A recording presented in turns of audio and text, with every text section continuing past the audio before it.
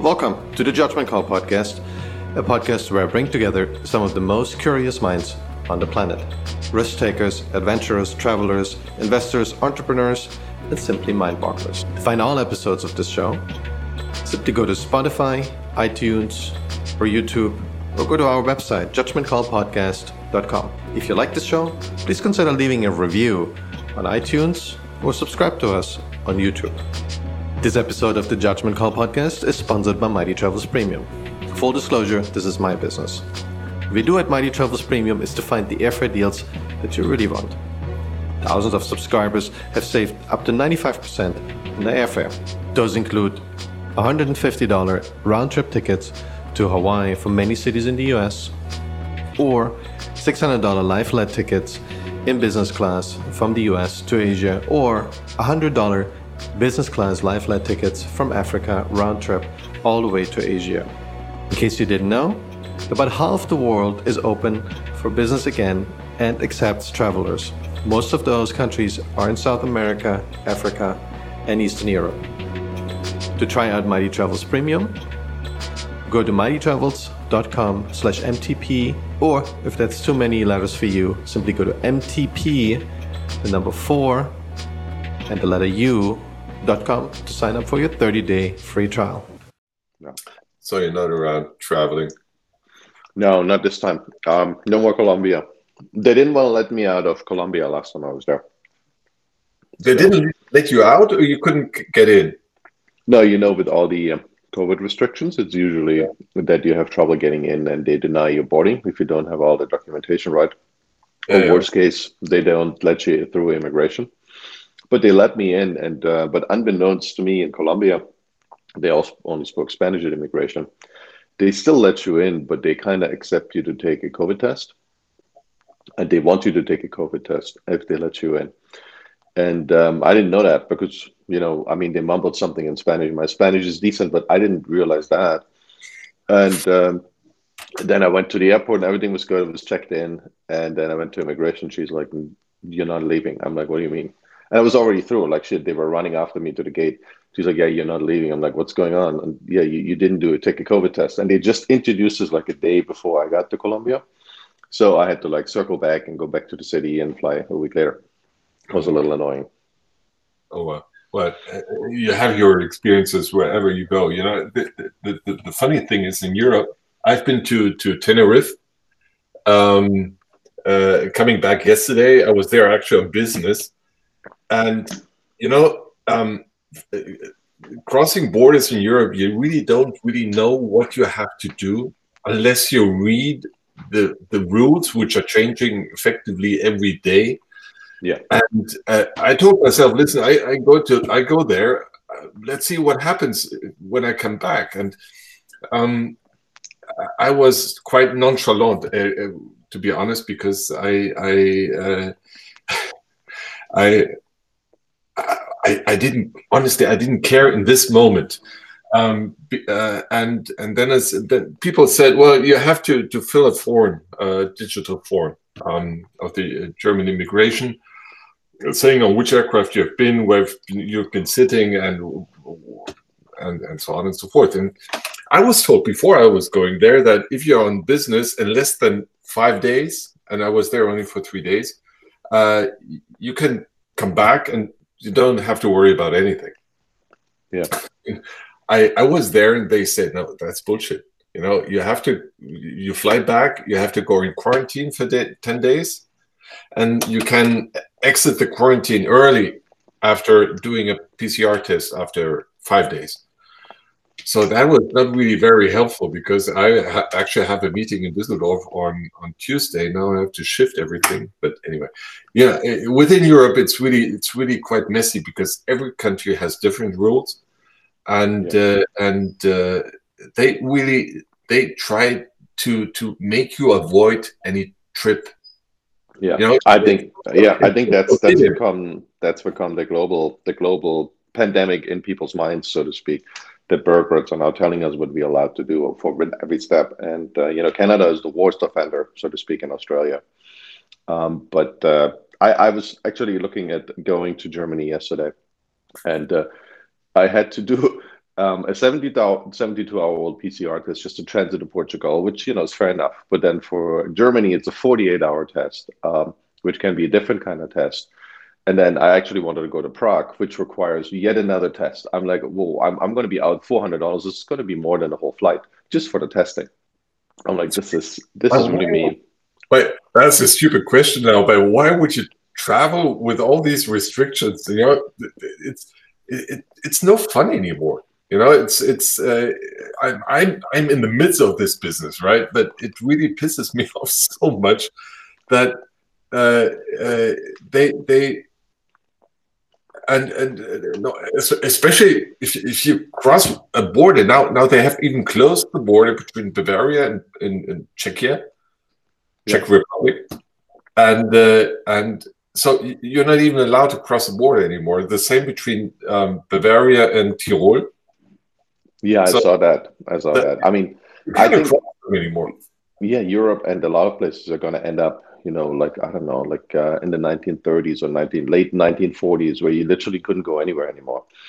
I'm really surprised that Europe is taking that turn. I was in Europe in summer, and things looked so good compared to the US. I'm like, holy shit, they're really going to pull it off, and now they're really overdoing it. So I hope it's going to change. Numbers are falling everywhere. It is going to change. I always think of the good in things and the good in people, call it naive or what, but in the end of the day, it will also for the industry. The bottom line is going to be, it's going to take years, but whatever happens in life and across the world, I think there's always a good perspective, good thing in it, and be it whatever. It's tough. I mean, this is derailing pretty much everyone in the industry. Some places are doing better than before, I feel. So Cancun, I went down to Cancun, and it was $600 a night. It's pretty much every hotel. It was crowded, and there were a lot of Brazilians. So not a lot of Americans, which used to be the 90% crowd down there. A lot of Brazilians came up to Cancun to celebrate. But is there any regime, any COVID regime you have to follow, or is it just do what you want? Well, there is something in theory. I mean, most countries have a theory. Germany usually is the one country that does take it seriously. But in most countries, there is rules kind of as a virtue signal to pacify the population. But on the ground, there's minimal. Basically, it is instead of 2 chairs, you have 1 chair on the table. I mean, that's it. And there is kind of a mask mandate, but even most places in the U.S. I was just in Miami. There is certain masks are worn, but I'd say it's very loosely enforced, and the same is true for most places in the South in the U.S. And Florida has very low case counts, lower than California, which has a very strong mask mandate. So all these things, they pacify your soul, but I think for the real virus, they don't do much. Seemingly, who knows? I'm not the expert. Oh yeah, we will see. But bottom line is, I'm still. We will come out of this mess earlier than later, I guess, depending on the vaccination process. And it seems to pick up even in Germany, even though it's really slow. And with all these over organizations and over effectiveness of Germans, they mess up. I don't know why. And I mean, Germany loves their bureaucracy, right? And there's so many layers, and bureaucrats don't suffer from any COVID shutdown, right? They get the same salary, and they want to do what's politically right, so they don't care about what I keep saying. Yeah, they can shut down everything, and in the end, the taxpayer is taking the bill. It's crazy, but I guess that after Easter, before what we call Pfingsten, Pentecost, I don't know if you have that in the US, but I guess by then we will have a pretty quick drive up of restart of business, of passengers coming back. And offer going to be implemented again, but we still it's really low right now. Wherever you look at Yeah, I really wanted to pick up our conversation again Yeah. from last time because we talked about the amazing feat that you went through during the last couple of months. You actually started an airline. You got an AOC in the middle of one of the biggest crises of the aviation industry. Tell us more how this happened, and maybe you can also help us understand a little more about your background, how you got into the travel industry and aviation in particular, since you've been doing this for quite some time. Okay. Let's start with the second first, perhaps. Uh, I'm actually a lawyer by education. I never practiced law as such, but I got into the travel industry through the back door. And I've always been very focused on with my professional involvement with restructuring businesses. And at some point in the early 2000s, I was asked to restructure an IT company, and which was providing software solutions for the airline industry, with revenue accounting and operational software for airlines. And well, I said, okay, I'm going to do it, but I had no clue about software and about airlines, so I had to quick dive in. I had to quickly learn, which I did, and actually it helped because you should know, I guess you know, but airlines today are pretty much IT companies with an airline infrastructure and aircraft and staff and everything, but it's very tech dominated. One would hope so, right? The technology, we just had Nick Blackmore, who used to run the restructuring team, the IT restructuring team for Cathay Pacific. And he said, well, it was basically a mess of systems from the 70s. No IT business would even touch them, but they have to deal with those. Yeah, right. Okay, but normally you would assume, and this is how I know it, is that you try to, and the business goes so quickly. Meanwhile, you really have to adapt yourself tech-wise as well. So your systems have to be really up to date, and with all the digitization going on, and you have to be even. Let's say you have to try to be avant-garde. You have to be quicker than the others because this is what differentiates you in the end of the day. So this is what I did, and the group which owned the company then saw that it worked out, and I actually went in as a shareholder as well. So because I saw that things were going well, and I wanted to take the upside of it, and then I was asked by the owner of the group if and he was in negotiations, and this group had an airline in its portfolio which was called DBA. It was the German affiliate of British Airways, which the group took over in 2003, I think. And in 2006, he asked me if I would be interested to run the negotiations in the takeover for LTU. LTU in those days was, I think, number 3 in Germany, had a fleet of 26 aircraft, long-haul EMO, who were flying intercontinental Asia, North America, and pretty much North Africa and Europe. And well, I said, okay, I'll do it. And so I ran the negotiations with the group which owned it in those days. And then we actually acquired the airline. And then he asked me actually to run the airline, to run the restructuring.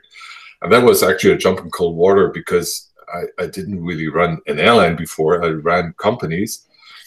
And but it turned out to be a right decision. And apart from the fact that I had, let's say, an external approach, an external view, I was not really coming out of the industry, which helped me because I thought differently. I thought, let's say, pretty much with a blank sheet of paper coming in and saying, okay, what actually needs to be done? And there was a good team within the airline as well. So we actually managed the restructuring within was pretty much a year until we got back to at least break even.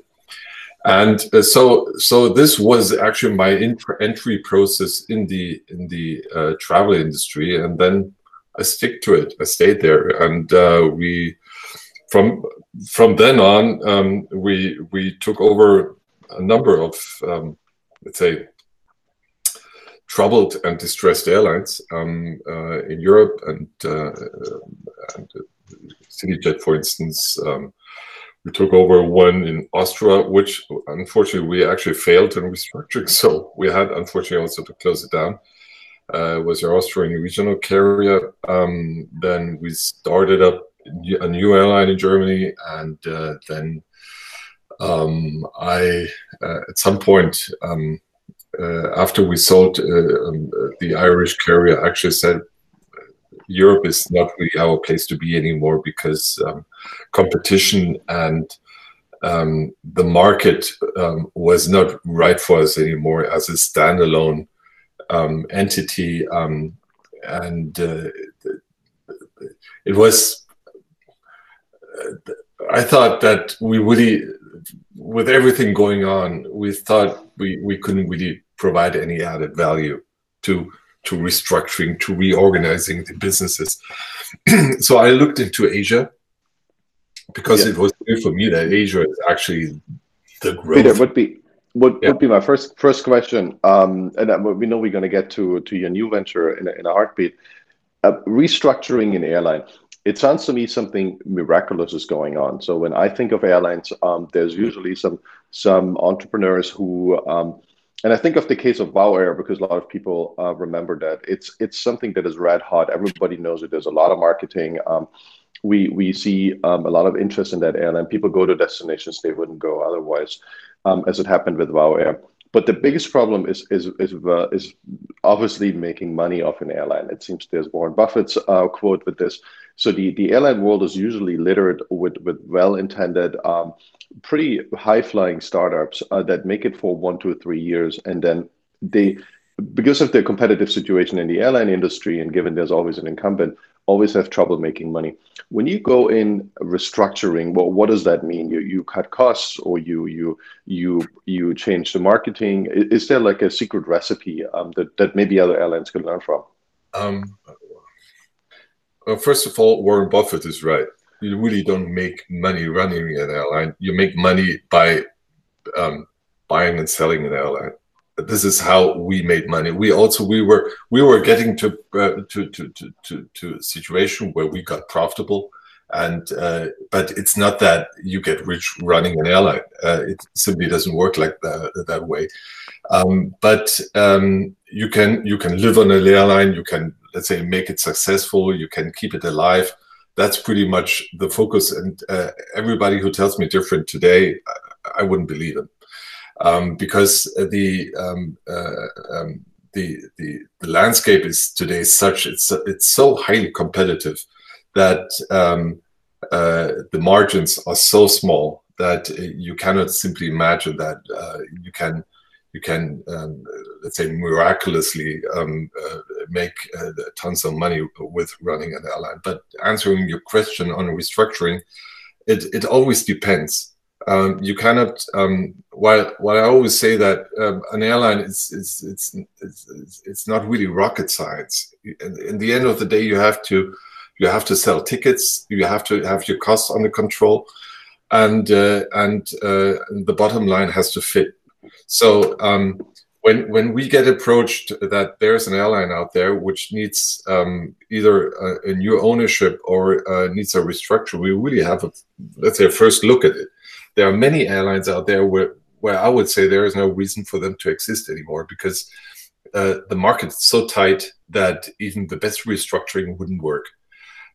So obviously we look at, for instance, we took over Corsair, which is still existing. It's a French long-haul carrier operating out of Paris. So to take a practical example, we obviously the French market is highly competitive. It's all out of Paris. It's 2 airports. It's a strong national carrier, so to say, with Air France. They are actually serving everything. And there are a number of long-haul carriers also operating out of Orly and Charles de Gaulle, the 2 airports. And so, but in any case, we looked at it, and we saw that there was a perspective for an upside. The fleet was highly inhomogeneous. We had Boeing 747s flying. We had A330s, two different types, 200s and 300s flying. And obviously, that was not really helping the bottom line. It was highly costly.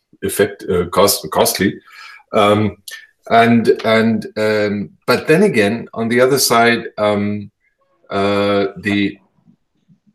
what brought us to the decision to actually take over the airline was the positioning in Oli. Oli is a highly competitive airport.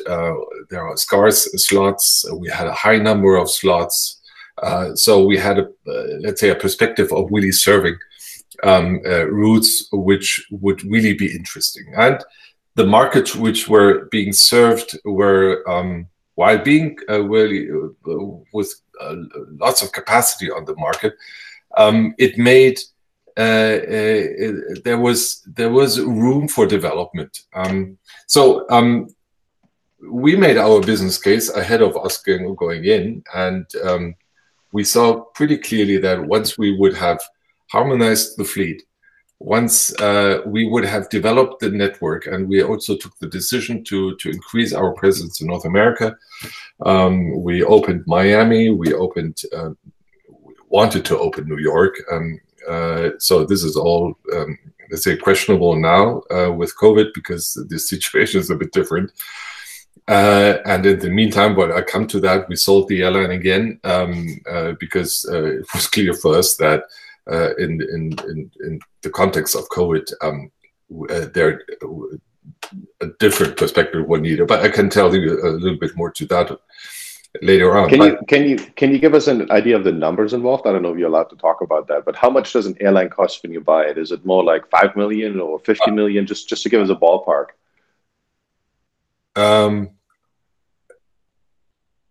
Let's say theoretically, I cannot talk about a specific airline because okay. I'm on but our approach, and it's people might say that you need to have balls for that. For us, it's important that the airline is clean when we take it over. It does not have any liabilities anymore, and it needs to have sufficient cash to run the restructuring. So this is our aim, and this if we pay anything, obviously we pay something for it. It can be a big number, it can be a small number, depends on the circumstances of the airline. But for us, okay, the clean sheet of paper is important, because otherwise you're dealing with the past of the airline. You have to fill holes, which has no interest on us, because we actually want to develop the airline. So much to the numbers. I cannot tell you too much about it, because obviously I'm obliged to keep a kind of But to give us an idea, I mean, airline sounds like you have to come in with $1 billion. That's how it sounds, right? So, but it's obviously not the case. But just to give us a number, can $50 million buy you an airline in the range of pre-COVID and hopefully one day post-COVID, in the range of Corsair, who leases, I assume, a bunch of planes? Look, or not? We are talking about airlines which were highly loss-making, or which are highly loss-making. So effectively, these airlines don't have a value. You could argue that there are assets which have a value. For instance, slots, aircraft, if they are owned or on the balance sheet. Sometimes they have it, but you can also assume that while the airline is already in distress, most of the assets have been monetized by previous management or previous owners. So actually, it's not that you take over much. You take over a running operation, you take over a network, and you try to solve a problem for somebody who's owned the airline before. So you can imagine where I'm getting to. Okay. We're getting to a smaller number. We are getting to smaller numbers here. And that's good to hear. In the end of the day, we are solving a problem for somebody else. We do it on our own account because we own the airline, but you get the upside. There's and sometimes we also agree on models where the seller gets an earnout when we're successful. So there, the number gets smaller and smaller, as you can imagine. But yeah, you're kind of running a Hyatt model in the airline business. You know, Hyatt kind of doesn't own most of their hotels, but they manage it. So they tell everyone what to do in terms of what a room should look like, what the staff should do, how it's being presented online and offline, obviously too. But they don't have as much upside in the particular success of the hotel, but they do have a staggered fee. So depending on the success of your hotel, they get more or less in their monthly fee. I guess maybe that's a way to compare it. Obviously, it's not a good comparison, maybe not a full comparison. No, but we take the risk, and Yeah. I think this is the important thing. You know, the seller gets away with actually getting away with the airlines having in somebody else's pocket, Yeah. and we run it.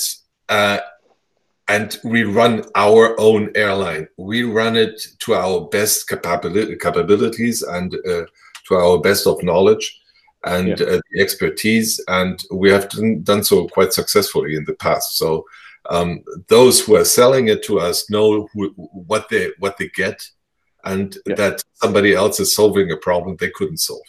Right? Yeah, you're the doctor of the airline industry. Since you're the doctor, I want to ask you about you know, there's upside and downside. Obviously, cost cutting is one part of that. In terms of upside and selling more tickets, is there like a golden rule you follow? Is there low hanging fruit that some of these carriers haven't really ventured into?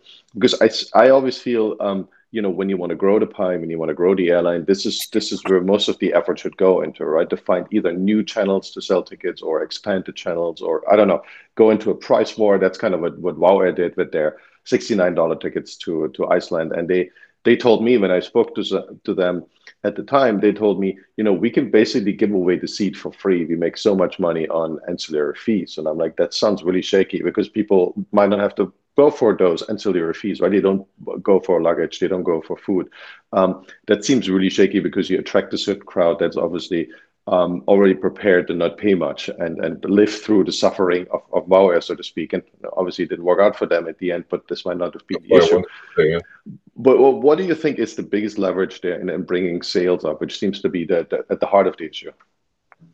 Yeah, well, it's not only sales, but it's a big part, and it's the part, obviously, because at some point you come to your limits in reducing costs, or having your costs under control is something you have to do anyway. But there's a natural end to cutting costs, right? Yeah. So it's always the upside in selling. But selling, it's not only from, at least from my point of view, it's not only the channel. It is very dominantly the channel. But first of all, you have to have a product. You have to have a network which is compelling, which is interesting to customers, and where you have at least a kind of, there are no niches anymore today. I hardly see any niches. So you have to be positioned in a way where you're decently and reasonably competing against somebody else. So it is coming down to how do you so what you sell is clear. You sell your tickets. You know what your competitors are charging. You know what it's pretty much open book today. So ultimately, it is about a combination of having, let's say, a competitive product on the same route you serve with your competitors, and using the right channels, and obviously selling through channels, not only your tickets. But I fully agree with the guys from WOW Air. Ancillary revenues make up today around 30% of this is an aim you should achieve, 30% of your revenues, and if you do it right, you can make a difference. And this is also where we come in as a restructurer. We obviously we look at the network. Is the network right? Is the fleet right for what you're flying? Is the cost structure appropriate to the let's say to the structure of the airline as such? And then again, how is your pricing model? How do you have a multi-class cabin? How do you leverage on that? How do you sell? Which channels do you use? What is your product consistent of?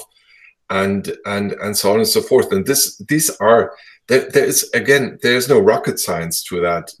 I think our big advantage is that we can focus. We see what needs to be done, and we don't have a mass of, let's say, discussions to be taken, because we are a pretty small team doing what we do, and we decide quickly, and then we implement quickly. We don't lose time. We try not to lose time. And I think this is an important factor to what you could call successful in the end of the day. Well, one thing that I was always curious about, and I was really excited about that, but it seems to be a story that didn't end well, is and you've looked into this with Corsair, I guess, is long haul discount flying, right? So discounted in the sense of it's a lower ticket price, maybe more fees. And it seems to have taken off, obviously, with Southwest, and then Spirit and Allegiant that are really coming back strong now. And then we have on the other hand, in Europe, we had the EasyJet and Ryanair, and probably a bunch more by now that I don't even know their names. For long haul, Norwegian really tried. And I think they had a spectacular product that was really tuned in. But it seems to be something that, with COVID or without COVID, they struggled way before COVID. It seems to be something that nobody can get right. And I don't know if maybe it's impossible with the current set, how the airline industry works. But since the 80s has been tried, and it almost seems like it works, and then it just blows apart again. Yeah, I hate to say that, but I think it was 4 or 5 years ago, and I was repeatedly asked this question: does long haul low cost work? And it is my conviction that it cannot work. It simply cannot work, because long haul has nothing to do with low cost. What they did is effectively a combination of low fare and reduced product. But ultimately, what you're flying and long haul, the productivity of your aircraft is quite limited when you fly long haul, and you can only make as much money as you can in this moment for a certain flight. You have a certain number of seats in the aircraft, and the aircraft serving the long haul low cost, currently low cost, were pretty new aircraft, because otherwise it wouldn't work anyway. But the problem is these new aircraft are quite expensive as well. And then again, you have a predominated number of cabin staff. You have your pilots. You have everything else. Low cost carrier pays the same fuel price as the others. In most cases, the same lease rates as the others, who are actually charging more. And so it is. Even though on certain routes it might work, I'm not saying that it principally cannot work, but if you consolidate the whole network, I'm pretty sure it cannot work.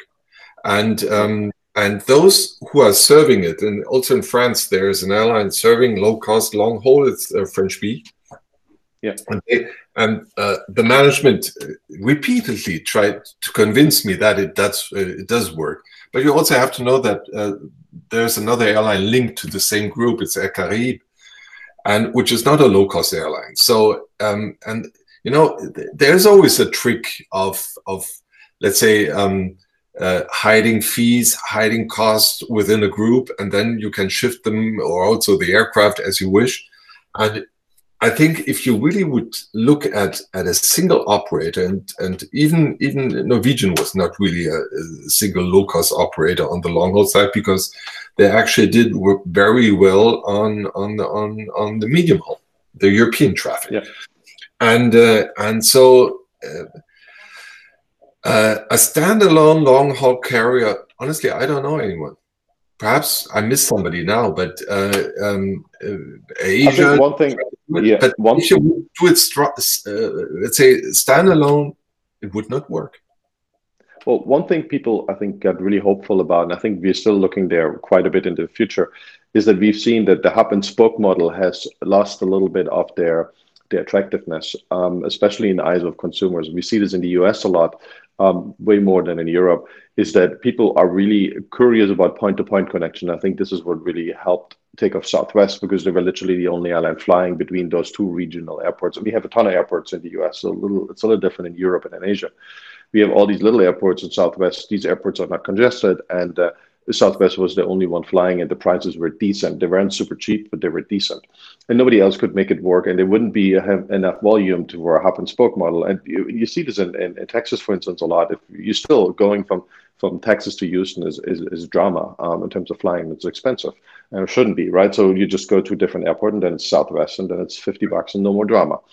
And I think what people were curious about is that we also have the point-to-point model more with the new generation of long-haul jets, and I think this is what Norwegian was betting on. We get into smaller airports, and we have this example here in the Bay Area. We have San Francisco, who is the predominant airport for a long time. It was used to very congested, lots of fog issues, and then he went to San Jose and Oakland and said, we can maybe use that as a starting point, have lower costs, lower turnaround time. We have more of and leverage there. But then the problem was, where do we go in Europe? So in Europe, they flew into the same hubs, right? They flew to Oslo, they flew to London, and in Europe, maybe you can go to Orly instead of Paris. But it seems that the number of places you can actually go that attracts the same amount of passengers, they seem more limited. And I think it's more of an airport issue. If we would have this sprouting of airports that accept international traffic, and they are within, say, 6 to 10 hours of flying distance, I think there might be a real shot for another low-cost carrier. But I mean, now with COVID, obviously the trouble is that international borders seem sealed for eternity, judging from current news. And it might take another 10, 15 years until we go back to this super globalization that we had a couple of years ago. Well, airport is a factor. It's an important factor, but it's not the factor. At least for the cost side of it, I'm just talking about an airline, not as a passenger. For the passenger, it might be quite compelling to pay, let's say, a ticket price of, I don't know, 350 euros, or I don't know what they are from what you pay from the US into Europe. But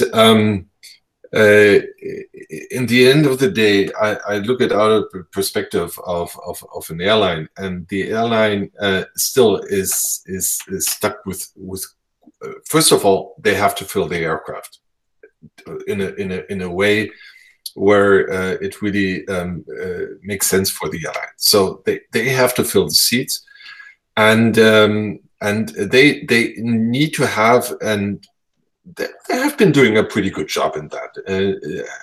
A price structure which makes sense, but the question in the end of the day is it sustainable? And this is where I come up with my question. Even with all the ancillary revenues they might come up with, is it really sustainable in the end of the day? And I don't see this happening. And well, I know that Norwegian tried with different staff structures. They had Thai pilots flying out of Ireland. They had made all sorts of, let's say,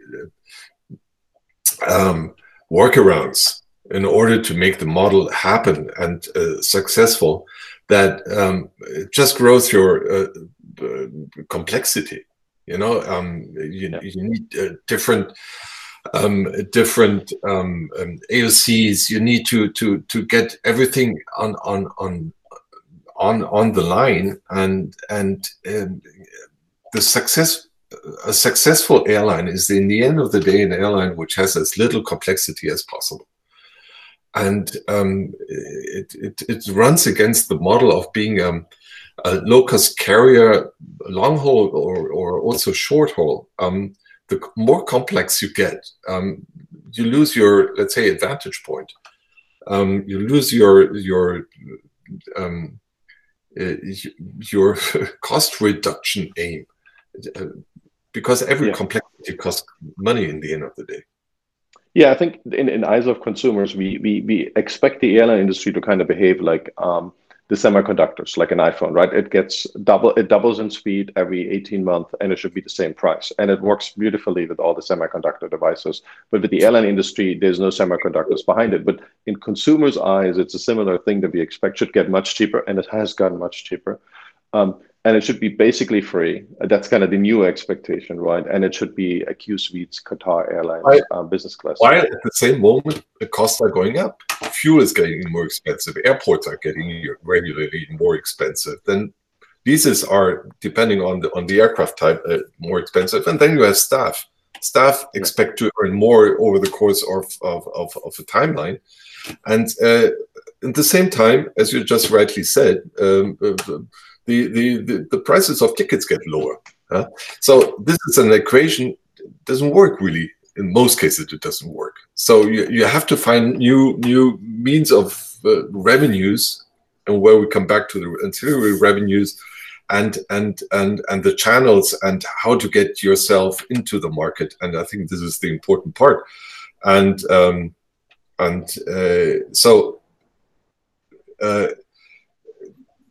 Being successful in the end of the day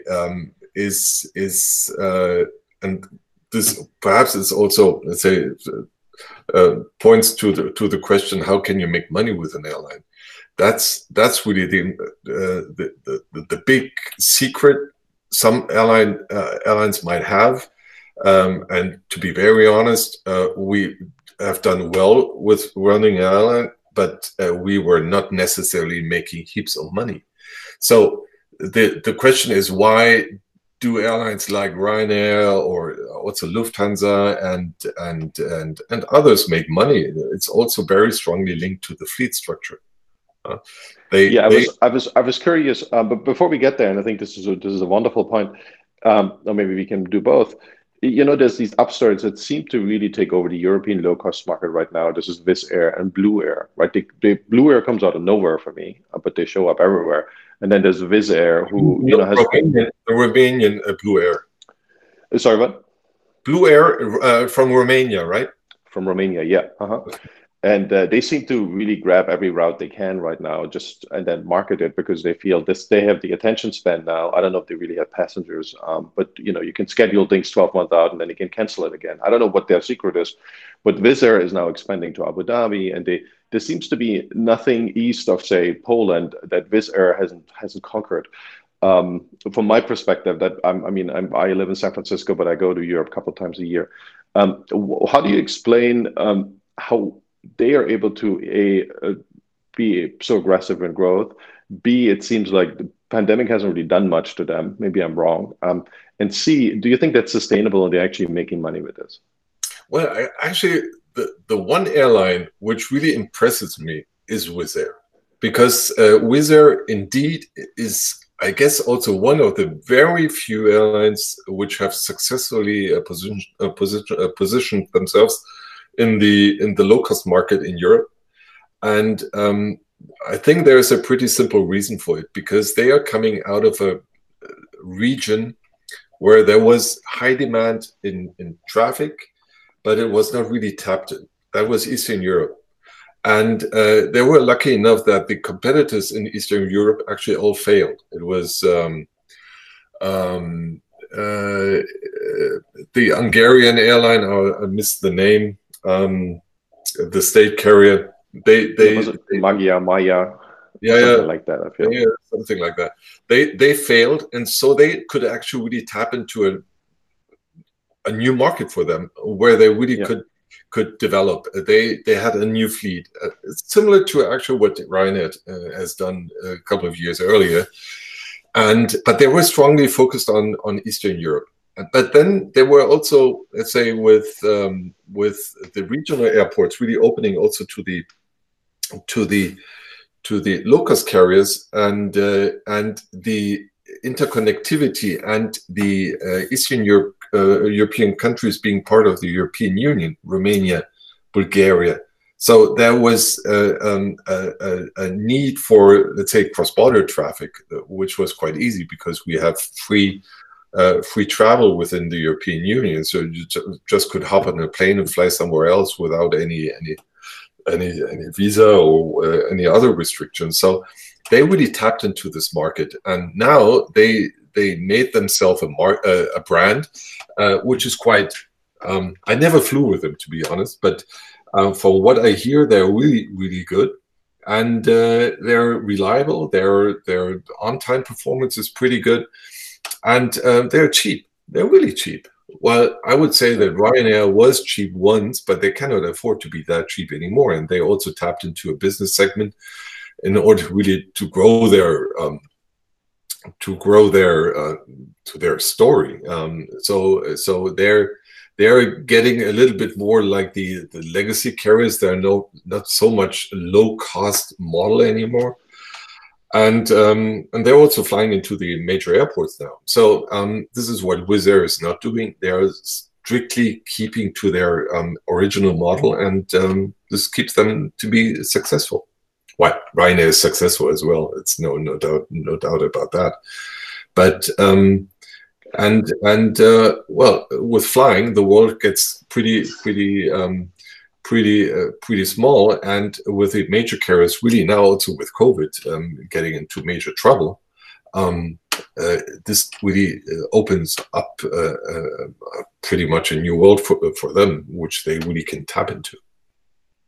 Do you think the balance of power that we had it was for a long time that Ryanair moved into certain airports, then there was usually a political debate. It was very strong political debate in Germany about limiting the access of Ryanair to certain hubs, certain number of flights. The same happened with the Middle Eastern airlines. So the idea was to prop up Lufthansa and the legacy carriers and keep their tariff structure, their fare structure in place, more or less.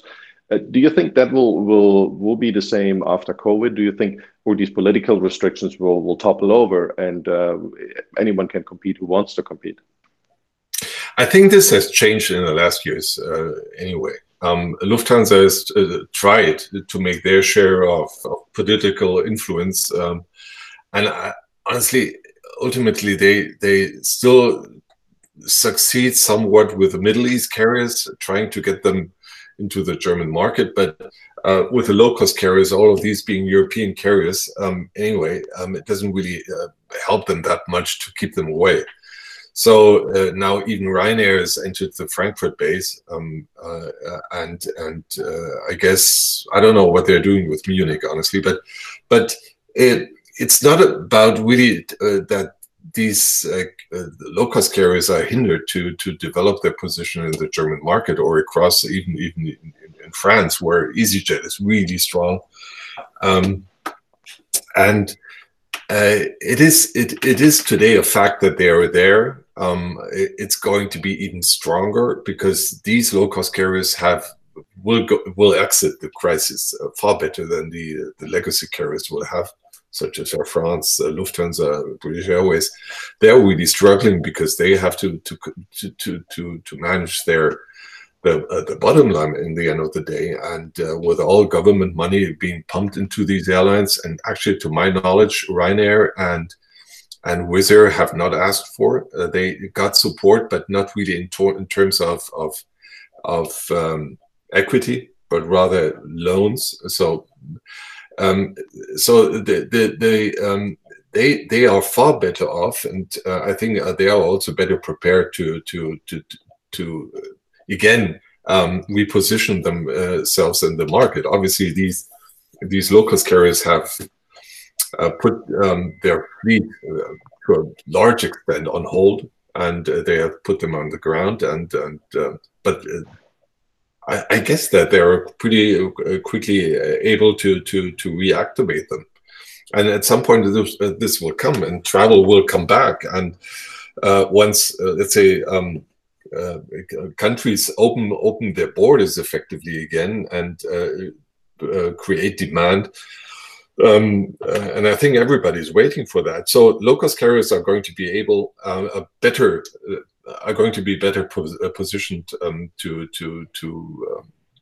reactivate and position themselves in market, which were, let's say, pretty much to for instance in Germany, to Lufthansa and Eurowings. And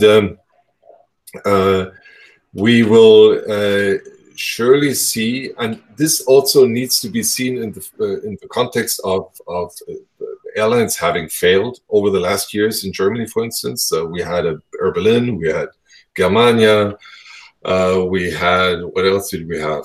I think we had 2 or 3 other airlines which are not there anymore. So there is a need for traffic, and the regional airports here, it's devastating. There is really demand for connectivity, and Lufthansa alone, even with Eurowings, are not going to be able to provide that. And we are not talking about Germany alone. We have that across all countries in Europe. And so we will have to see how this will evolve post-COVID. The hub and spoke, and you have been talking about the hub and spoke before. There is a kind of revival of hub and spoke now again, because it facilitates the legacy carriers actually to operate, and it makes it easier for them. But it's not surely the solution, and it will not be for long, until long when let's say there is going to be a shift back to the point-to-point connectivity to intercontinental, but also within the continent.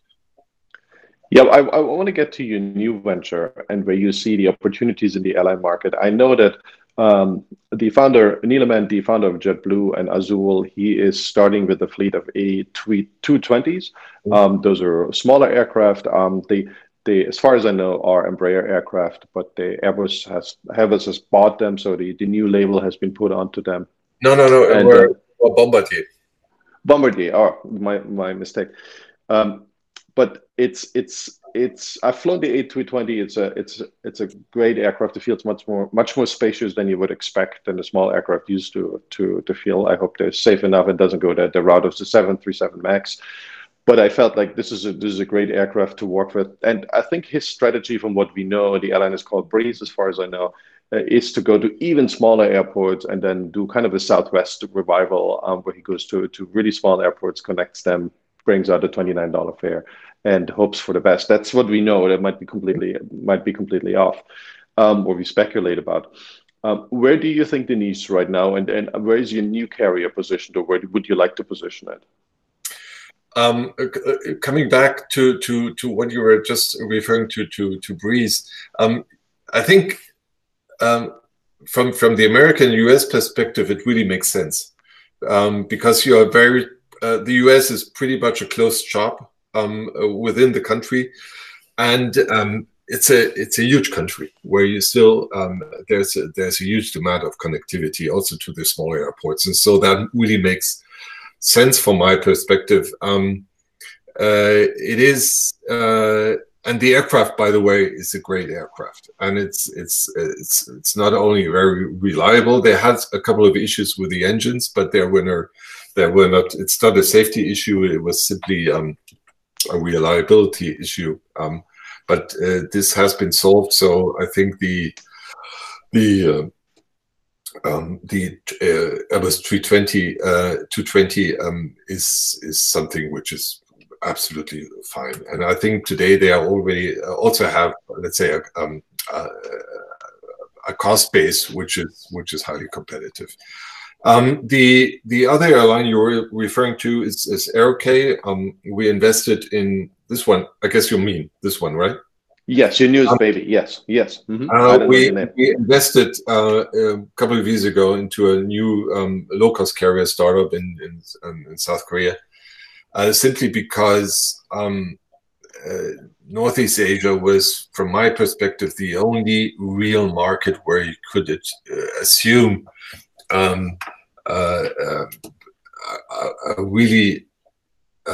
development which was what we were looking for, right? They had passenger increases of 10% year on year. So it's really tapping into the Chinese market, and our aim was simply to set up an airline under our standards.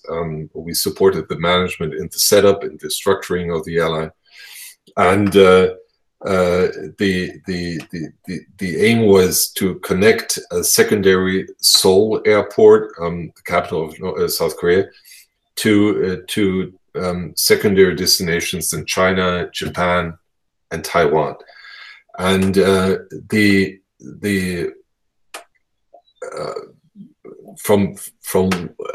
didn't know the market before, to be honest, before we entered into this venture, but I flew down there and talked to the people and looked into what could be expected, and I was really impressed by what the Chinese market is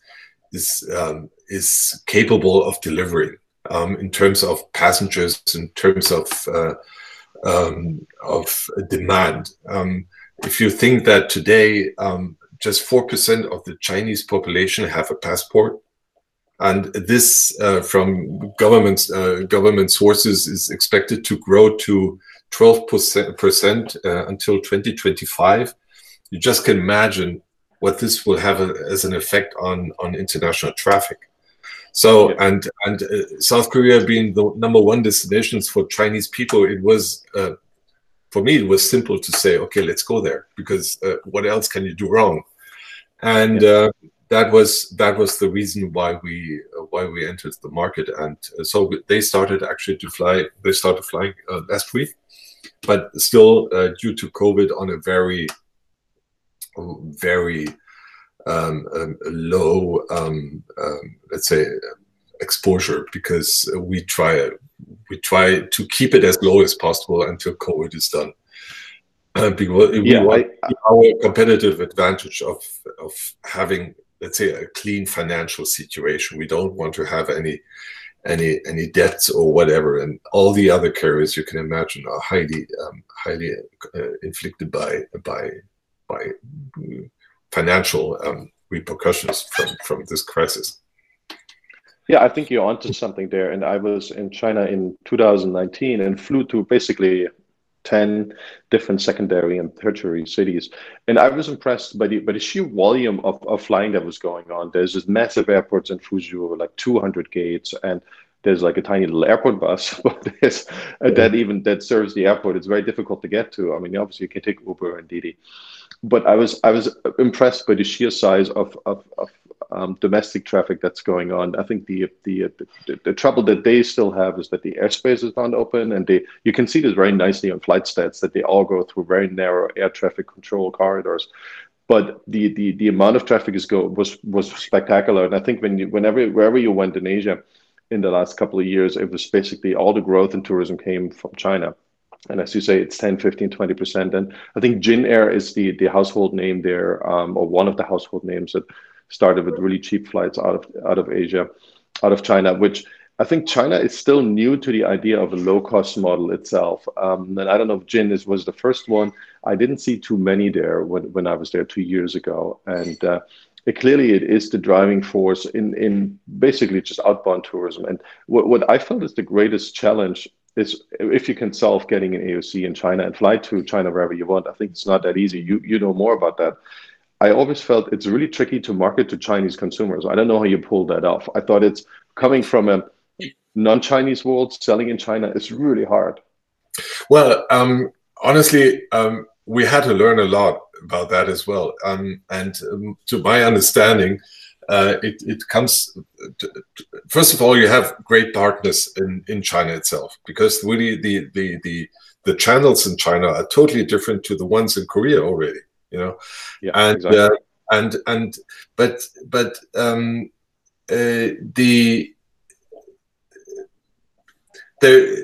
It is a strongly dominated online channel market. But you still have to have, let's say, agents on the ground as well, which are actually managing the whole process. So you cannot do that from South Korea. You have to have partners which help you doing it, and no matter how big you are, because while, for instance, in Germany, we can let's say address a market in the UK or Spain or France or Italy, this is not possible in South Korea, and obviously, an airline in South Korea is also and Junior, you were talking about, is actually the low-cost affiliate of Korean Air. And I didn't know that. Okay. and so they all strongly compete into this market. But the really interesting thing for us, and it's not that we came to South Korea and knew how everything worked. We know how it works, but we learned a lot because the whole channel system in South Korea is totally different, or in North Asia, I would say, to what we have known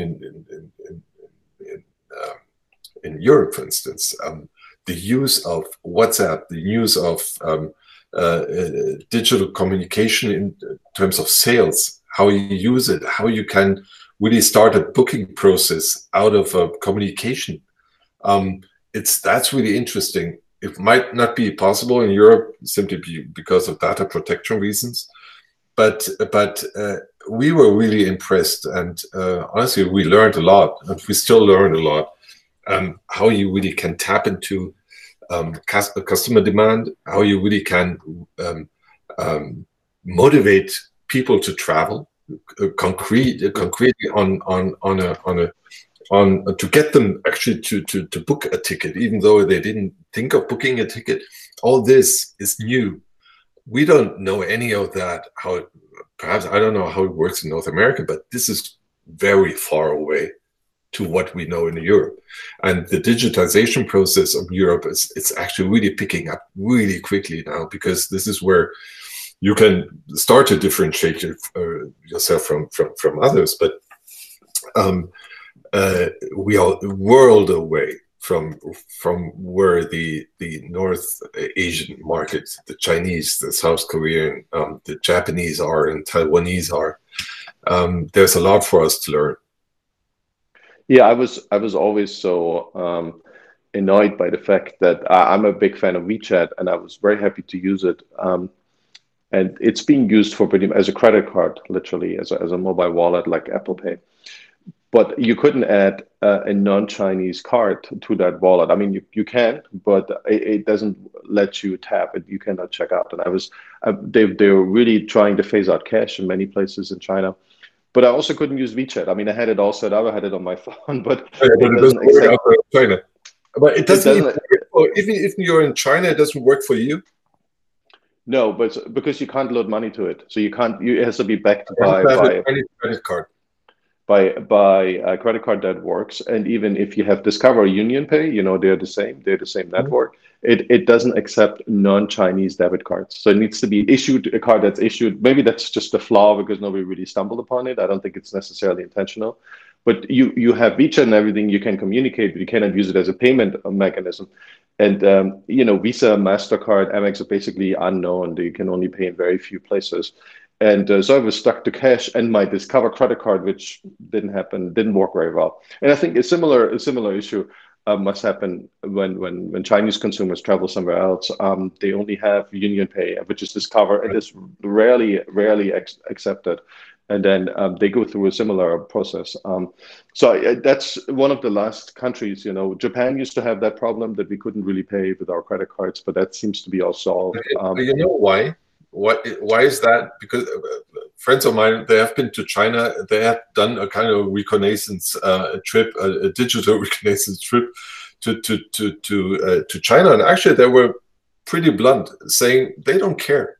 They don't need the Europeans. They don't need the Americans. Actually to sell more, because they are tapping into to a population of, what is it now, 1.8 billion.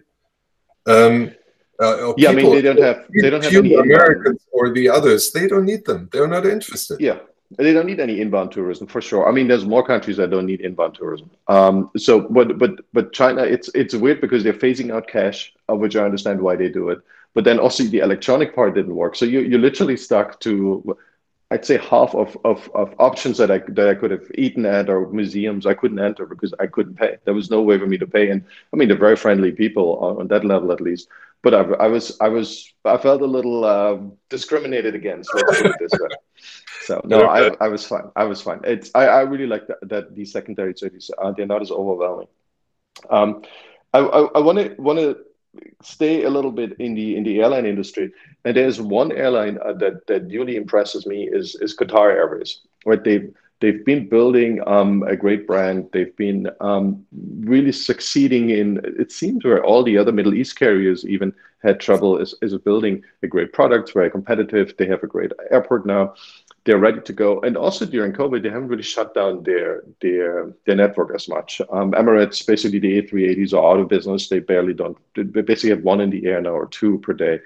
And they haven't restarted their flights. They just restarted LA, I think, a week ago, and they want to restart other US airports. So they really have cut down their network 99%. Qatar doesn't seem to have that. They actually expanded, and they might have reduced some frequencies, but generally they fly to pretty much the same places they did before, maybe just once a week or twice a week, but they're still up and running. And we know they can afford it, right? They don't really have to make money. But do you think Qatar Airways will get to that point where they come out of this crisis? And it seems to me that happens as the premier brand of airline traffic. And do you think they're going to monetize this and actually be profitable on a whatever basis we want to call it for the next couple of years? Well, to start with, I don't believe that Qatar ever will be profitable. But I don't even think that this is really their aim to be profitable. Obviously, there's an expectation that the airline does not lose too much money, but I think they are tapping into, let's say, the whole economy there is pretty much linked also to Qatar. So for them, I guess it's a macro perspective they need to take. And this is also what the other Emirati airlines are doing, Etihad and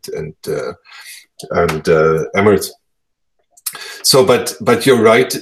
They have been quite present. That's true. But obviously, this comes with a cost. And I guess they're the not only the airline leadership, but I guess also the government has the expectation that there is a kind of visibility of this airline to be around, and we should not forget that there is we have the Soccer World Cup coming up in 2 years. Next year, I guess it's 2020. When is it? I forgot when it is actually. Yeah, we all lost 1 year, right? So we all lost 1 year in our memory. This is coming up, and I think for them it's a marketing positioning. They have a big advantage to the others. They have when it comes to long haul, a pretty homogeneous fleet, where they can, let's say,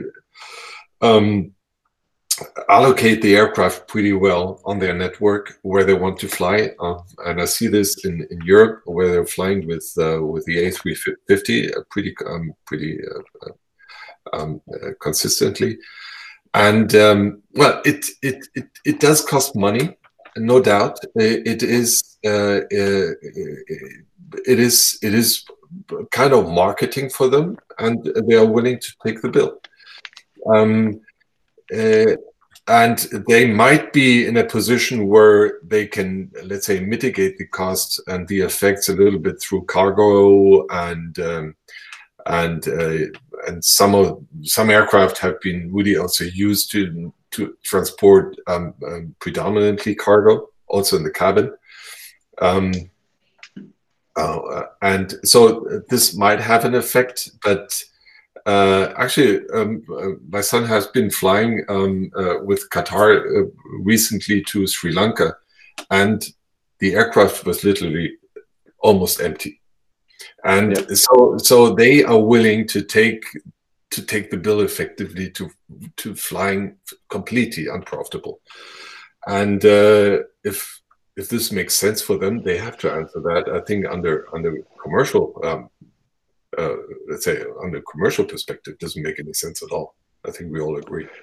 Well, maybe, I'm not so sure, because here's what happens. So basically, the airline world and the marketing in the airline world is completely devoid of any marketing. There's no other brands. There's no confusion right now. So I see banners of Qatar all over LA airport, about San Francisco airport, about what was the other airport I just went to, and it was full of Qatar. The Qatar logo. Was it Miami? I think it was Miami.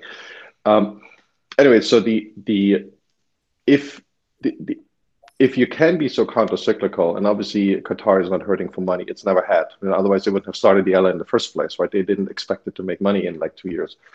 And there is enough money to go around, and they don't have to buy used treasury bonds. They can actually invest it in a real running business they have control over. They never know what the US is going to do with their treasury bills.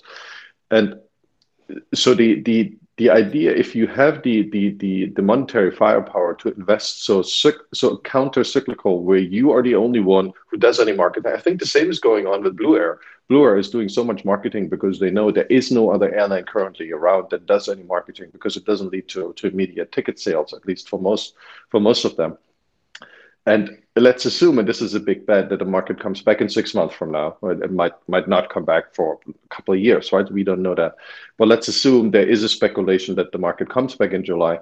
I feel like Qatar has outcompeted all the other Middle East carriers, at least, and maybe a bunch of European carriers too, because they simply had this staying power, and they're seen as reliable, and their branding image is as high as ever from my point of view. I feel like Qatar has reached this Olymp kind of by stealth, and it was always behind Etihad for the longest time. And now it's anyone I talk to is in full agreement how beautiful and great Qatar Airways is. And all the other airlines are barely talked about anymore. So I think maybe there's some genius in this nonsense. If there is some genius, I don't know. It's also always a matter of how much are you willing to invest into something like that, and do you expect a return on your investment or not? But I agree with you. Although I would say the comparison is a little bit unfair, because I truly believe that Emirates and Etihad at least are trying to let's say bring results which are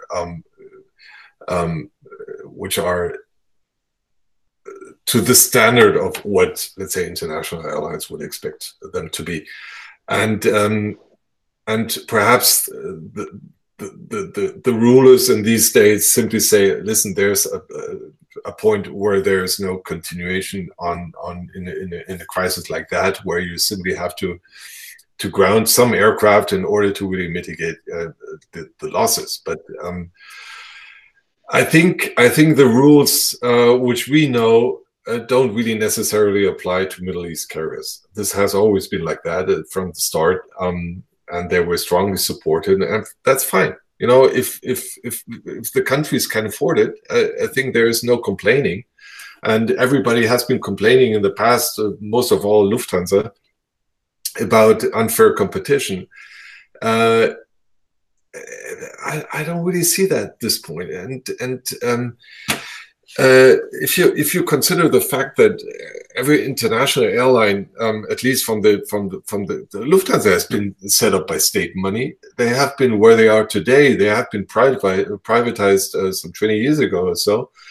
But until then, they were running on taxpayers' money. So what is the big difference to what the Gulf carriers are doing today?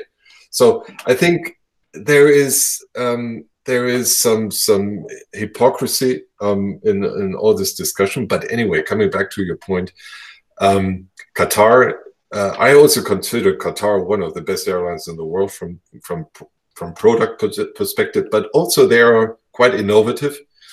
And I really always like that with them, that they really try to take a step further and try to really think how can we improve customer service? How can we? The whole digitization has been actually one of the top priorities of Qatar for many years now. While other, let's say, European carriers, or I guess also in the US, they have still been sleeping. And now everybody woke up, obviously, but Qatar has always been quite ahead of many others. And I think it pays off for them somewhat, but it comes with a cost, obviously. Yeah, I hope they can make it work. It's certainly that one airline where it doesn't really matter where I go. I just enjoy the experience so much that it really doesn't bother me the destination is doesn't really bother me that much anymore. And that is different with pretty much any other airline where I'm really hesitant to go to a place I wouldn't enjoy. But with Qatar, the enjoyment is so high. It's strange, and I think this is now shared in the wider aviation community. If you could have a pick at any airline you wanted, right? So I know you only buy them in special cases, and they're kind of restructuring cases, and there's a certain determination. But if you had a pick at any airline you wanted to run because you feel there is potential, it's in a good spot, and you could, with a few screws turned, make it much, much better. What is your top three that if you would have your pick, that you could just choose from? And right now they're cheap, right? Airlines are cheap everywhere. You can basically go to the government of Panama and say, why don't you give me a slice of copa? Well, to start with, I think Middle East carriers are quite interesting. First of all, they have no unions. So you don't have to struggle with staff representatives and what is good and what is bad and what the expectations are. So I think this helps a lot. That would be some experience for me because I've never seen that, not to deal with pilot unions, cabin crew unions, and name them. I always respected them. I had a good relationship with them, but communication with them was always pretty time intensive. So a Middle East carrier would be interesting. There are markets which I would consider interesting, but let's say the regulations within the country makes it highly problematic. And this actually you have in many countries. For instance, I love India. I'm a big fan of India. And I always thought of getting involved in Indian aviation, but actually every Indian I was talking to told me to keep away because it would be not only messy, but I would lose my patience within a day, and could be. Well, India is a special case, right? It has destroyed a lot of billions of dollars in investments in the airline industry, but it also created a couple of juggernauts. At least Indigo was doing really well, and they actually seemed to be profitable. So I think it took quite some time. There was Kingfisher and SpiceJet, and I think there were a couple that didn't make it. But eventually someone made it. Someone really understood that market and delivered on a promise of making at least some money, let's put it this way. Well, I don't really know who made it. They are all struggling. They have been struggling before COVID. They grew incredibly fast, and a pace of growth always comes also with a cost. Because many airlines also in Europe, which failed ultimately, take Air Berlin. It was a great product. They unfortunately wanted to grow too fast, too big. And growing fast, you can do it organically with your own people, with your own fleet, and simply take in your aircraft. But this goes slow. So what you do, you buy an airline, and we profited from that, obviously, because we sold them too. But integrating an airline is always a messy issue because you have different unions, you have different fleet, you have to integrate the network and everything coming along. So the same, I guess, was in India. They wanted to grow too fast, too big. They did it eventually organically. They took a bunch of new aircraft in, but you can only grow so fast as you can manage the repercussions going along with it. Every network increase is an investment. It's an incredible investment. People don't really realize that, but if you integrate a new destination into your network, you start flying rather empty until it really picks up. And people have a visibility on your let's say growing network. So it usually takes let's say a year and a half, sometimes 2 years, until an investment into a new destination pays off. So and if you do that, you can do that with 1, 2, or 3 aircraft. But if you have 10 or 15 or 20 aircraft coming in within a pretty short time period, you cannot do it. It's simply impossible. Even with the biggest team and but it is creating a huge complexity which you cannot simply control. So this is what is happening in many countries where airlines have been aiming at the front seat and the pole position effectively to within the market. So and this usually doesn't work out. And but you know they get how you say they get crazy ideas. They simply want to grow, and it's whatever costs, and that's a huge problem. And coming back to your question, where else would I want to do that? Well, there are regions in the world where I would love to work, but I don't really know if there is an airline needed. Take the Maldives, for instance. Does the Maldives need an airline? I don't think so. Mauritius, there was an airline just at the beginning of COVID, actually being grounded and going out of business. Mauritius, do you need an airline like that? No, you don't, because there's so much capacity in these markets. And Emirates, Etihad, Qatar, the national airlines of the big legacy out of Europe and Asia flying into, you don't need a domestic airline for that. So, well, I wouldn't be so quick with the Maldives. You know, whenever I go to a place, I usually ask taxi drivers and people in coffee shops. So what is like the coolest job in town, right? So what does everyone want to do? And say in the US, it's you want to have your startup, right? In Silicon Valley, you want to be a startup billionaire. And in Ethiopia is you want to build an apartment tower, right? Because that's everyone has their own apartment tower now. And in Bali, it's like I want to own a coffee shop because they're printing money pre-COVID. Again, these things have maybe changed. But in the Maldives, the answer is always I want to run or I want to be a pilot for the domestic airlines. And they're often not real airlines. They're chartered by the hotels. And the ticket prices, what has happened there is that the hotels have reduced their sticker prices because they've gotten more competitive on Expedia. And say it's $300 for a Maldives resort. And then instead of adding on a resort fee, they said, oh, you know what? You can only go to our resort if you come in with a chartered plane. You can't go take a boat. You can't take any other transportation. And by the way, this is $400, $800 per person, including children. And so the prices for these 30-minute flights, you know, beautiful weather, otherwise they don't fly, and it's only during the daytime. They're suddenly, I don't know, if you go on a CPM basis, they're $20 CPM. They're incredible. I mean, you literally have 10 people in the air and you make $8,000. So I don't know if this is a case for an airline, but I always felt like there's something weird going on for the people who go to the resorts. Obviously, over it's kind of baked into the cost. They would pay more for a room rate, more likely over time. But I always felt it's kind of a charge that's hidden, right? It's kind of a resort fee in the US that's consumer added. And it's in a monopoly because what is it? You go to a different resort, yeah. Maldivian water. I knew somebody who flew them, and it's great. It's great, but again, you need it's a commodity in this case because you have to go from A to B, and with boats, in most cases, it's too far away, so you need to take a water aircraft.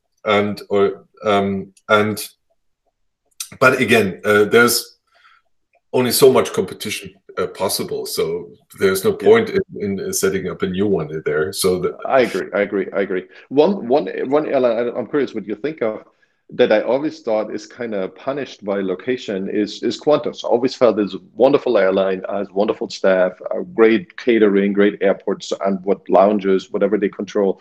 And they have this kind of this cool spirit. There's some cool spirit to it. Now they've gone very politically correct. So they've shut down flying forever, it seems.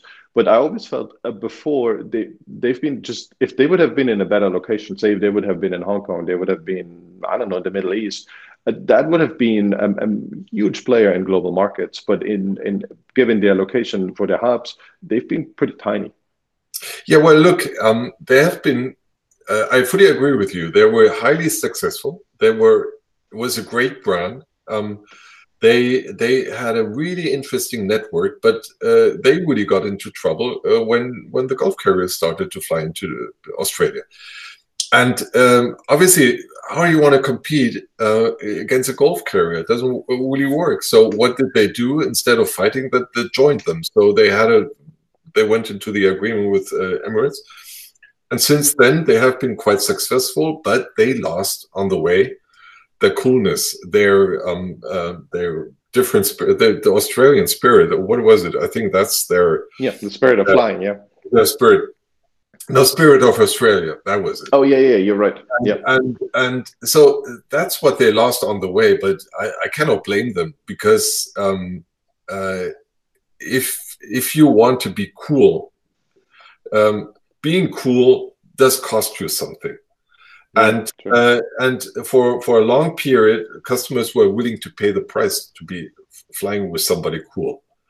But that obviously comes to an end at a certain point. And this is where they came to an end. And then they started to struggle. Then they had their union issues. Then other Australian carriers started to fail. Virgin Australia, I think, was one of them. I don't know how what was their name? I think Jetstar is owned by Qantas, or at least partially owned. Yeah. Singapore. I think it's a joint venture of Singapore and Australia. I think it switched. Yeah, Singapore eventually went into Virgin Australia at some point. It moved around a lot there. Yeah. But you know, the whole context gets pretty complicated, and every complication brings complexity, and this is where you have to deal the cards in a new, you know, and but it's true. Qantas was really a great airline, and well, in some way it still is. You know, it sounds as they are not very anymore, but they are trying to survive, and they're trying to keep up, and I think they're still doing pretty much a good job. But you know, I think today's perspective, we're all looking through the glasses of COVID, and there has been a time before COVID, and there's going to be a time after COVID, and I think the cards are going to be dealt anew, and then we will see who has survived and who has done better than the others. You're a shrewd businessman, and I like how clearly you look at the industry. When we go a little further away and say we're not just looking at airlines and the way of running airlines, where do you think? Maybe it's something we only know in an anecdotal way. Where in this airline stack, right? So we have lots of suppliers. We have there's obviously fuel costs, and then there's the airport operations. There's lots of software involved. There's a whole stack of marketing partners that's being used in different countries.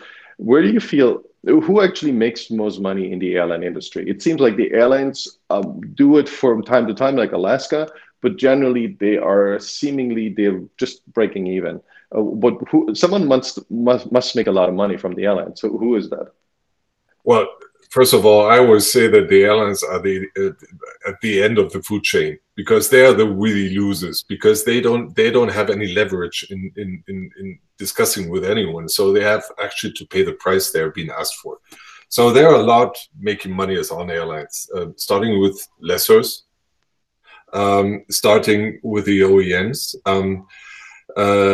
with the MROs. Help us understand what that means. MROs, maintenance-free organization, is all the technical environment for let's say keeping aircraft flying. Then you have airports, obviously. Airports, unless we are talking about smaller regional airports, airports are the ones who are coming out of the business pretty profitably.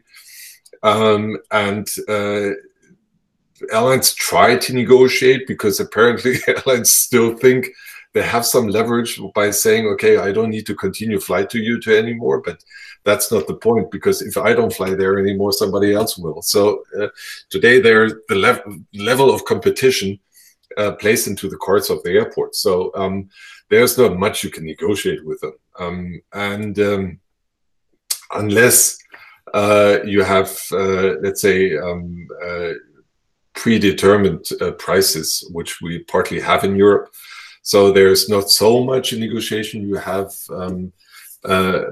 open, but still they make good money. And the more international you get, the more intercontinental you get, the more the airports can play the card. Now there are the system providers. You have, but the ones who make obviously most money, I would say, are the aircraft lessors, and there I would say there's no point of discussing about that. They really make it. And but as a lessor, you take the risk that the lessors buy the aircraft, right? They get it from Boeing or Airbus. I don't know how their payments look like.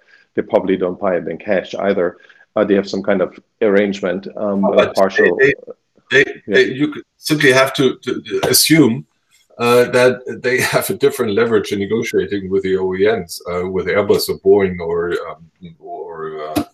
Embraer or who else is there. And they don't only buy one aircraft, they buy a chunk of, I don't know, 20, 30, let's say A320s or so. So that plays into the price of the aircraft they're buying into. But at the end of the day, they lease out at the market rate.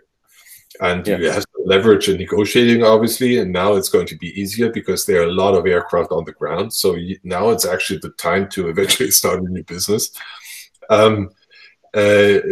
You might get a lot of things quite cheap relatively to pre-crisis, but then again, there's also the risk of running the business. But the lessors, this is how they make the money, and they have a huge effect on.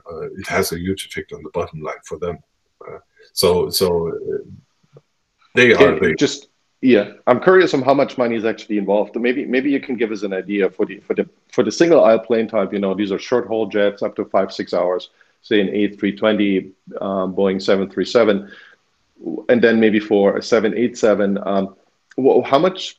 What is the leasing rate for those? Is it? Are we talking a few $1,000s? Are we talking tens of thousands, hundreds of thousands of dollars? And I think it's a monthly basis. We're talking hundreds of thousands per month. Okay, but I think most people don't know that. Yeah, people don't know that. So you can imagine that the lease rate of an A320 will be around. I hope I'm not saying anything wrong now, but I assume something around 160,000, 180,000 per month. That's a lot of money. Wow. The A330s, for instance, we were flying. The prices were renegotiated, so I can say them now. They were at the height A330, and we are flying a capacity of 350 seats. Around 600,000 per month. Wow. Yeah, that's a lot. Yeah. Yeah. So you have to transport a lot of passengers in order to make that work. And coming back to the question, how does long haul low cost work? So that's a part of the answer already, you know. And that's only one item. There's fuel, there's staff, and all that other, which adds on to quite a number. And so it is well, and the aircraft itself costs a lot of money as well. So this has to be taken into consideration as well. So I can tell you that the list price of a 320 is around somewhere 65, 70,000, 70 million. That's a lot of money. Yeah. And but still, if you can assume that an aircraft is being operated around 20 to 25 years on as passenger aircraft, after that, eventually as a freighter aircraft, but not for the 320, then let's say the life of such an aircraft is not so short. So there's a lot of time to make money out of it. What do you think of those electric aircraft? Finally, I think United invested $1 billion, and JetBlue. It comes out of JetBlue Ventures. I forgot the name of it. You probably know it. They just raised. I think they went public, and they just had a pre-IPO investment. Do you think it's finally coming? And do you think we're going to see a lot more in this? I think it's 10 to 15 people. Maybe it's going to go further. Do you think that's maybe going to put the whole aviation industry more on a semiconductor trajectory, so it gets better every 2 years and it costs the same thing? Electric aircraft, it will not change the industry as such. I think that the bigger factor is going to be synthetic fuels, which have to come if we really want to build on the idea of a sustainable industry. But there are obviously electric models coming up, but I would say on the very short distance segment. Beyond that, I think I simply cannot imagine that the batteries on these aircraft are going to be developed in a way that they are not so heavy that the flight as such would be actually pretty much on transporting a very heavy battery with a couple of passengers. So let's say economically, it wouldn't make much sense unless there is a evolution and development over the next couple of years where we find something else coming into the market. But I don't see this happening right now. I think we have, let's say, reasonable expectation to have, I think, perhaps for trips into 100 or 200 kilometers, that might work on a drone type model or fixed wing drones, but I don't see that for larger aircraft for bigger distances. I don't see this coming. Yeah, I mean, batteries and the battery density. I mean, in the end, it's about energy density, right?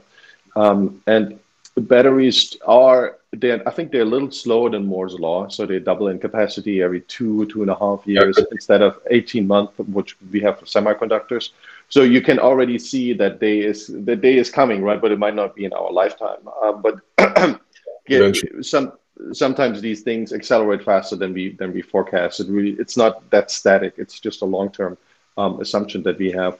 And it feels to me, I mean, it's the idea that we put dead dinosaurs and that with something that's highly flammable, and we all sit in this flammable tanker for 18 hours seems pretty crazy to me. I mean, the batteries are flammable too, so maybe that's not a big. Look at the 787, the Dreamliners, which started to catch fire. I know. I know it all seems very crazy, but when I think of it from the outside, I mean, I love flying and I do it all the time. But it seems a pretty crazy idea, and that we basically have this wire of relatively recent technology, but in the end we sit on old dinosaurs. Seems really crazy to me. We should remodel this whole thing, and I think it's going to turn out much better, right? And so the capacity will increase, and we can go finally maybe supersonic again, and we can go bigger planes, smaller planes, and we don't have to. It seems it's very.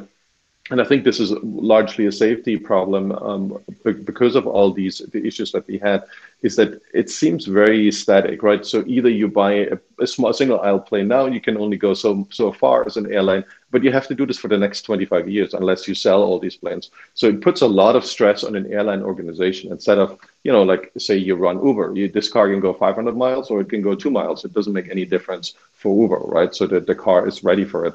And I think that creates a lot of organizational issues and way to run an airline that we wouldn't have if these electric planes would take off. The way I envision them, they might look very different when they actually come around. But in the end of the day, it's a matter of if the OEMs or Airbus or Boeing or Embraer and the others are able to really deliver on that.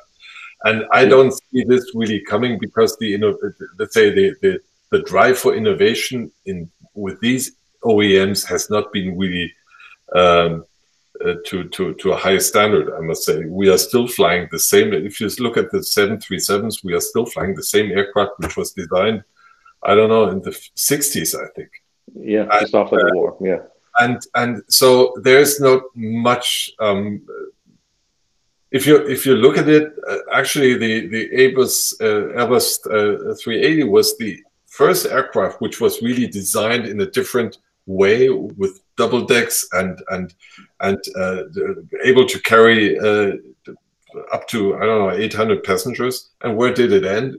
They stopped production. So we are actually back to square one, effectively, because everybody sees that it's all about costs. You have to be efficient, and you have to take into account the competitive environment today, which was not so much an issue when the whole designing process started, because we were not so much in the process of liberalization. So everybody thought we could make money with it, running an airline forever, but this stopped to be the case. Yeah, I mean, I have a lot of podcast guests on view. I asked them about Peter Thiel's motto, which is obviously he's been saying in the 70s, we kind of stopped growing. We stopped growing productivity growth, and we stopped applying or making the necessary innovations. The question is, what came first? What was causal? And his famous saying is, we expected flying cars, and all we got was 140 characters on Twitter. So. He's right to an extent. And the things that haven't been touched by semiconductors, where we have this crazy cycle of wait 18 months and what you just bought will be twice as good for the same price, and that's a massive deflation. I think people underestimate the impact of this, and it has now spread to the internet and the iPhones, and it goes from industry to industry, and software is eating the world. But it hasn't come to the aviation industry yet, because this is where we want really different planes, right? We had supersonic flight in the 70s, all gone. We had big planes, all gone. We're back to, as you said, the technology of basically is all just post-war. And the engines still blow up. We saw this with United, and we still sit on this massive amount of really highly flammable fuel, and we think it's fine. It is fine, but I think it's strange. So I'm always hoping there is this momentum where we can put the aviation industry on the same trajectory. So I would think it's so much better in its core, not just because we paint it slightly differently, in its core every 18 months. But it hasn't happened yet. But I'm still very hopeful this is going to happen one way or another. Electric planes are the only thing that I see could deliver this trajectory. I don't see anything else. No, well, the only thing I really see, and it is already available, but since aviation is a very globalized business, you have to make sure that, let's say, the resources are available effectively everywhere is actually synthetic fuels. And this is the one which is possible. It is already there, but it's also a question: how do you position yourselves against the big oil companies? Because obviously they still don't have so much appetite in supporting that, but they have the whole infrastructure. What is synthetic fuel? I don't know anything about it. Synthetic fuels are fuels which are being developed synthetically. We don't have any carbon burn, so effectively it's zero carbon exposure, and there are fuels which are being developed synthetically, being produced synthetically. So it's not really oil. It's synthetic fuel, which I don't know what it consists of, honestly, but it does not have any carbon emissions. And this is what it's about. And you can produce them actually pretty cheaply. You simply have to have the infrastructure and the availability in all the airports internationally. And this is the big challenge, because you have to also have the production areas around the world, and effectively, you have, in order to be successful, I think you really have to integrate the fuel, the oil companies as well, because they should have an interest in shifting the focus, because at some point we will come to our limits with oil. And with all the discussions going on right now with reducing our carbon emissions, I think the faster we would be able to implement it, the better. It's possible already. It's available. It simply has to be distributed and promoted by the industry, by governments, by by passengers, and there needs to be some push on it, and a stronger push on it, obviously. I think that's all the questions I had. Thanks so much for sharing your knowledge, Peter. Thanks pleasure. for taking the time. That was awesome. Great. Been a pleasure. I hope we get to do this again, and I hope your new venture takes off. Literally. I hope so too. I guess it will, and we will see it fly. I'm looking forward to it. I want to try it out next time I actually can make it back to South Korea. It's not that easy right now. Okay. I wish you all the best. Peter, talk soon. Bye-bye. Thanks for doing this. Bye-bye. Take care. Bye.